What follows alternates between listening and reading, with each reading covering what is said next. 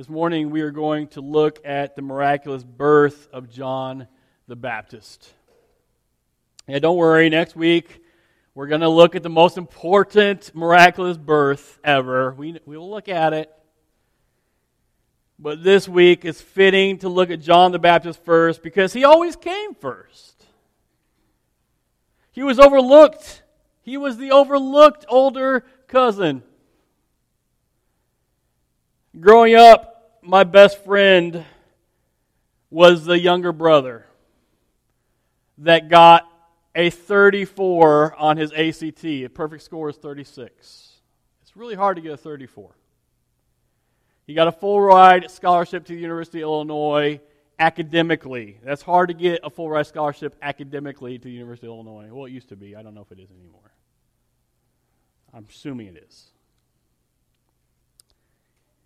It's really hard. His older brother, he didn't get good grades at school. He didn't get a 34 on his ACT. He wasn't like an athlete. He got outshined by his little brother. That's a hard thing to happen. Now me, I had two younger brothers. I was the cream of the crop, right? I mean, come on. Don't look at my younger brother who is has a body like a Greek god. But whatever. I mean, that's. But can you imagine being John the Baptist? Seriously.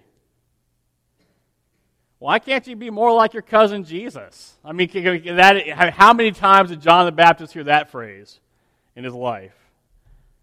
Anyway, this older cousin was the advanced messenger to let the world know that the Messiah was coming. Is there any surprise then that this advanced messenger had a miraculous birth just like his cousin Jesus? Is there any surprise in that? Is anyone shocked? What we are learning in this series is that a miraculous birth leads to a miraculous life.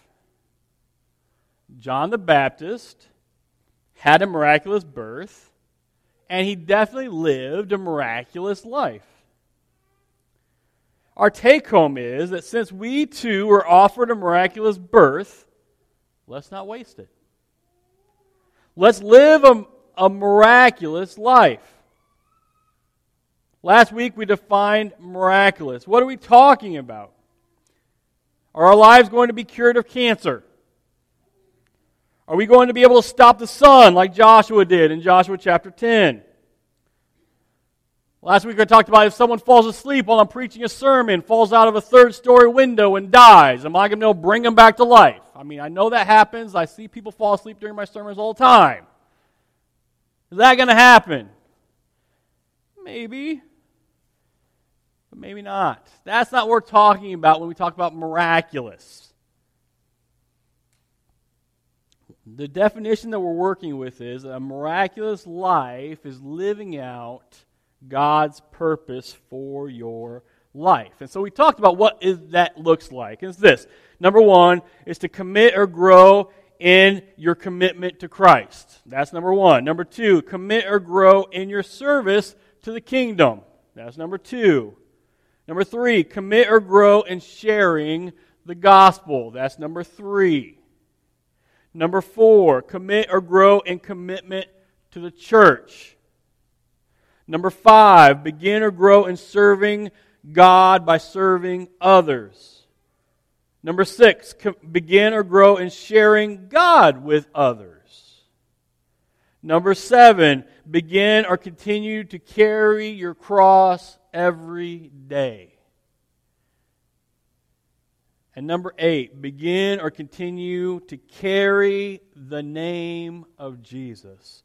Those are God's purposes for your life. If you do nothing else in your life, that list will keep you busy for the rest of your life.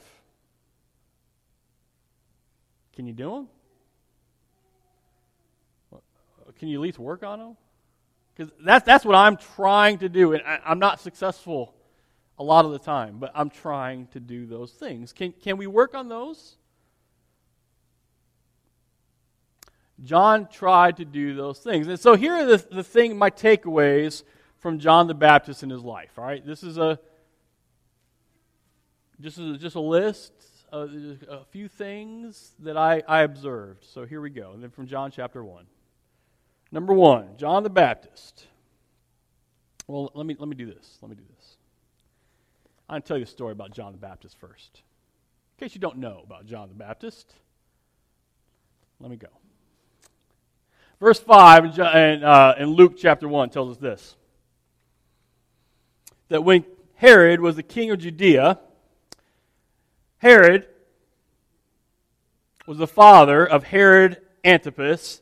Now Herod Antipas was the Herod that had John the Baptist killed. All right? So that is this Herod's son. Okay? So Herod was the king of Judea.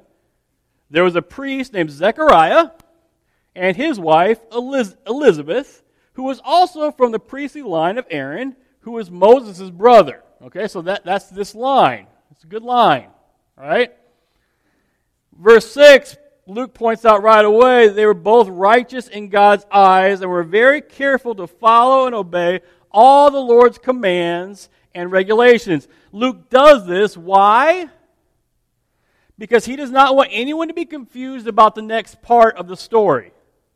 In verse 7 is this. They are both very, very, very, very old. All right? That's not the part he wants to explain. Right? Everybody gets old, right?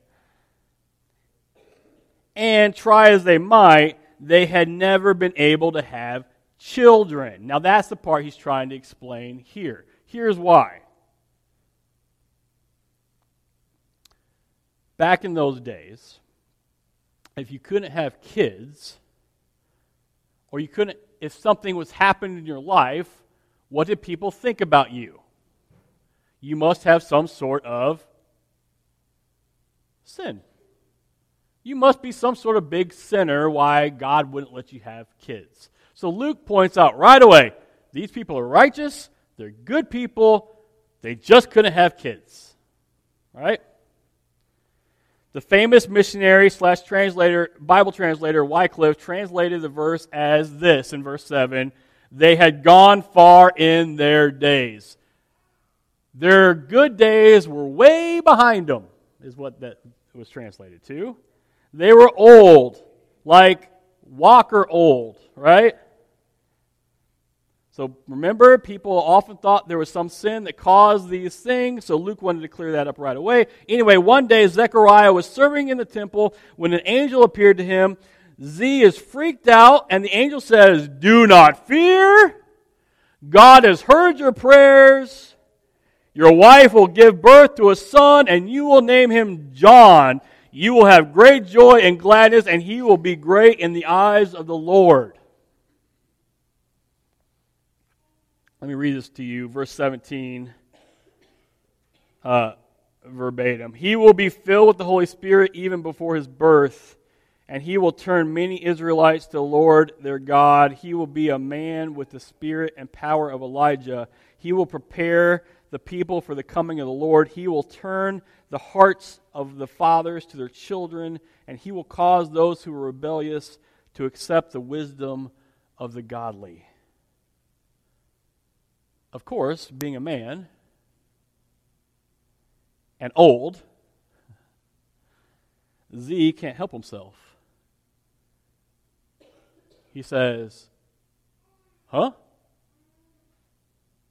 I'm old. My wife is old. Maybe I'm not hearing you right. It sounded like you said, I'm going to have a kid.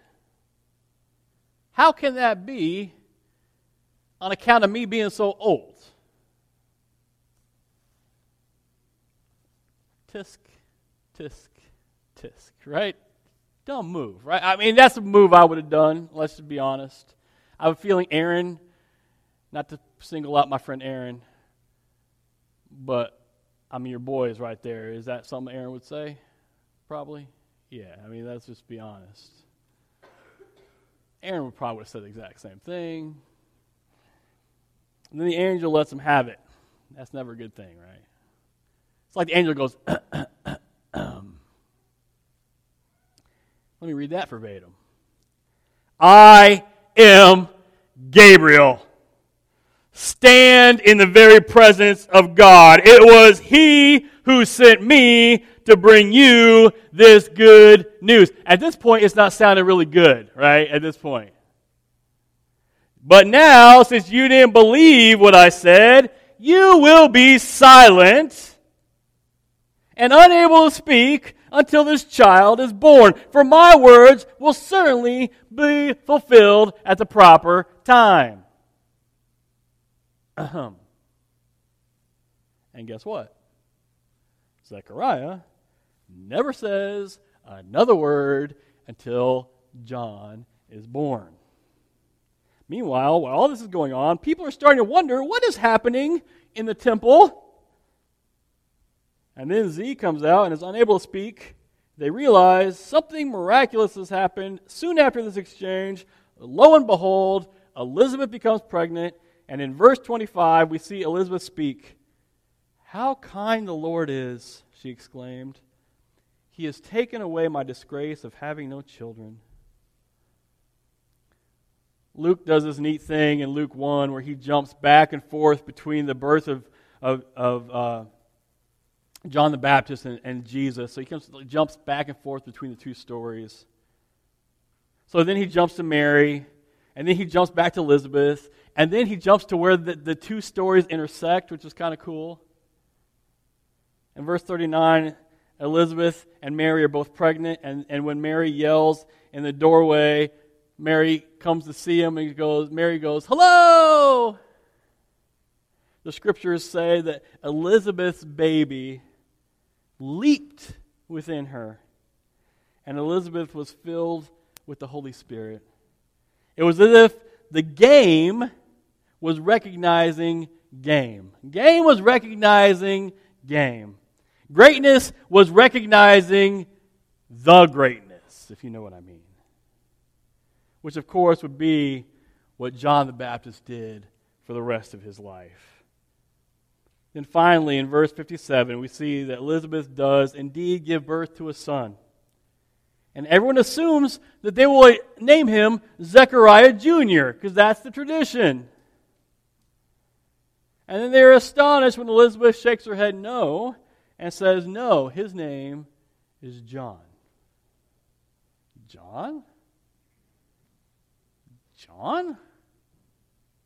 There's nobody in your family named John. And so they go over to Zechariah, they give him some paper and go, hey, your wife's trying to name this kid John. Tell him it's Zechariah Jr. Zechariah grabs a pad and in big block letters writes J-O-H-N.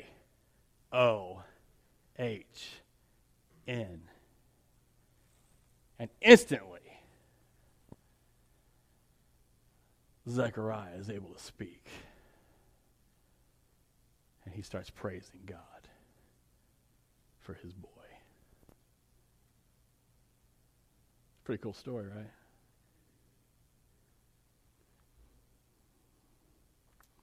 John the Baptist grows up. The story didn't end there. John the Baptist does really cool things.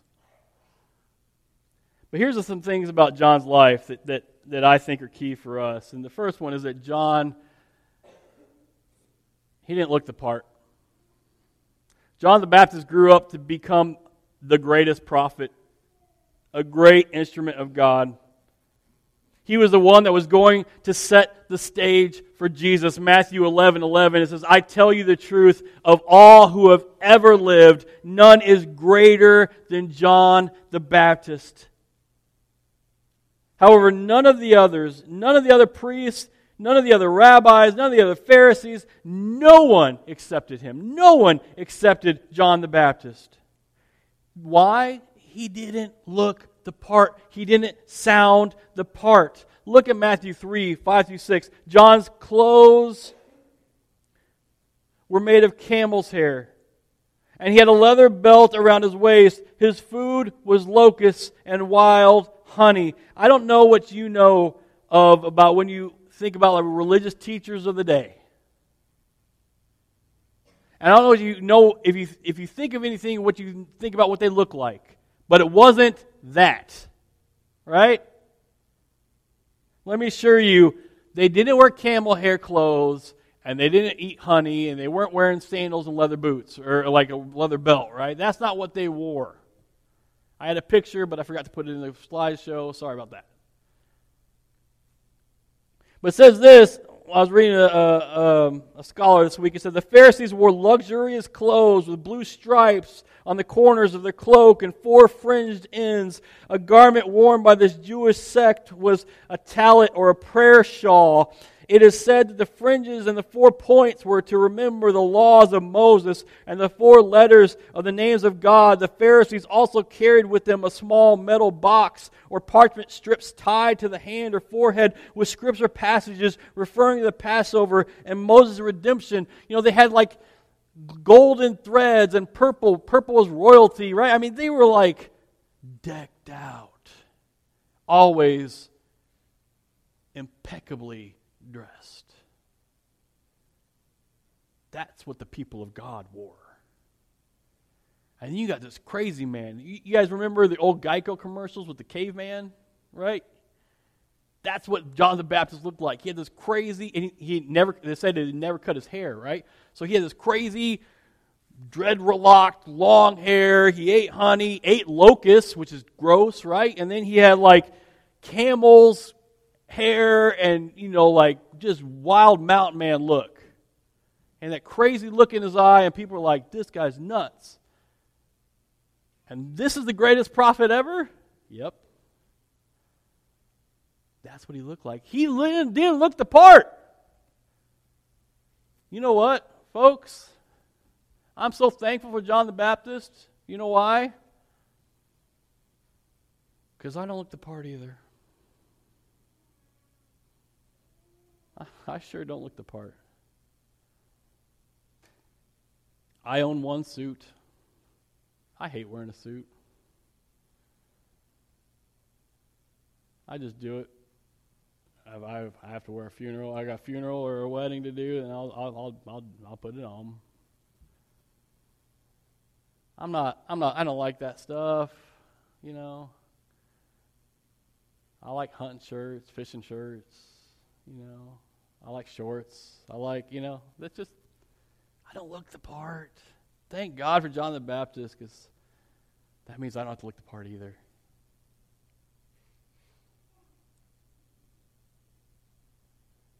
Not only that, he didn't act the part either. To be a good Jewish boy, you had to participate in all the what? All the feasts, all the festivals, all the celebrations. And you know what all of those entailed? Wine. Wine, wine, wine, wine. Look at Matthew 11:18. For John came neither eating nor drinking, and they all said about them, he has a demon. He has a demon. He's crazy. Let me say this, though. He was also in great company. Because the very next verse in Matthew 11, it says that they also say the same thing about Jesus.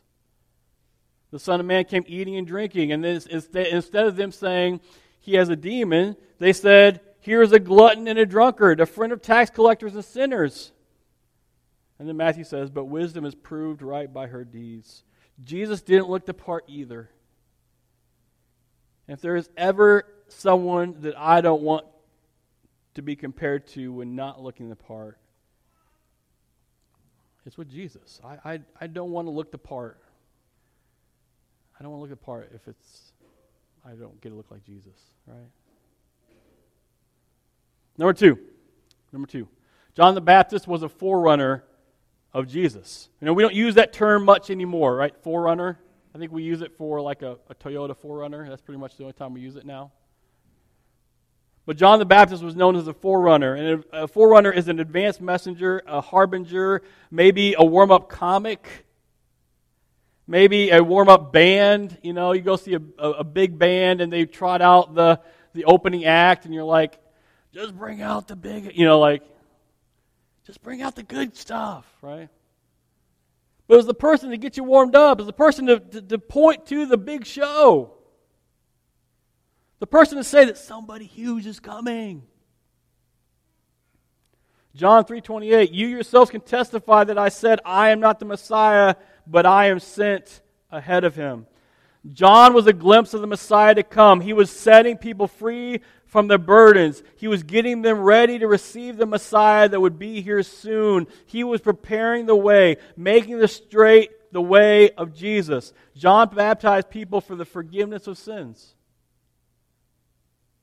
to symbolize repentance, the 180-degree turn in life, the precursor to Christian baptism for forgiveness and the receiving of the Holy Spirit. John the Baptist was indeed the greatest prophet. Listen, John the Baptist got to baptize Jesus. How cool is that? He was the one God chose to be worthy to do that. And the temptation was to think, I am the greatest prophet. But no, what was his response? Mark 1:7-8, and this was his message. After me comes the one more powerful than I, the straps of whose sandals I am not worthy to stoop down and untie. I baptize you with water, but he will baptize you with the Holy Spirit. John 3:30, he must become greater, I must become less. He knew his role. He was okay with being a stagehand. He was okay with not being the lead. He was okay with not being a star. And so what happened at the end? He was faithful. And do you know what his faithfulness got him? Does anybody remember? His head served on a silver plate, right? Number 3, John the Baptist was an example for us today. I know. I don't want to have my head served on a plate, so I'm good, right? Chances are, especially in this country, there is 0 chance of that happening, so you don't have to worry about it. However, the first part of Matthew 11:11 really speaks to me, and maybe to you. Jesus says, I tell you the truth, of all who have ever lived, none is greater than John the Baptist. That was Jesus speaking. You know, Jesus said that. He says, there is no one who had lived on earth to that point that was greater than John the Baptist. I don't want to be the greatest person that has ever lived, but the why behind that statement is what strikes me. And the why is because of John's faithfulness. John was so faithful that Jesus said that he's the greatest person that has ever lived. Because he was willing to be different, because he was willing to be God's instrument, because he was willing to be bold, because he was willing to live radically and faithfully, and he was willing to love his neighbor and to put it all on the line for Jesus. He was an amazing example for me, and he's an amazing example for you. I want to live like him. I want to live like that. Church, can we live like that? Can we? Maybe not with the camel hair, okay? That seems weird. But can we live with the faithfulness? Our message and our job has not changed. Our message is still the message of John the Baptist. It's still the message of Jesus. 2 Corinthians 5:20, we are therefore Christ's ambassadors, as though God were making his appeal through us. We implore you on Christ's behalf, be reconciled to God.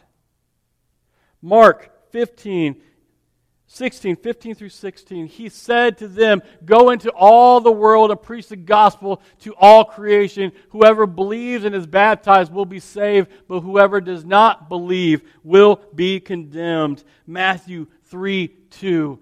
And saying, repent, for the kingdom of heaven has come near. Matthew 28, 18 through 20. And then Jesus came to them and said, all authority in heaven and earth has been given to me. Therefore, go and make disciples of all nations, baptizing them in the name of the Father and the Son and of the Holy Spirit, teaching them to obey everything I've commanded to you. And surely I am with you always to the very, very end of the age. Let's be like John the Baptist. Let's go. Let's win the world for Jesus. Let's share the good news about the baby that was born, about the Savior that died, and about the King that is coming to save us all.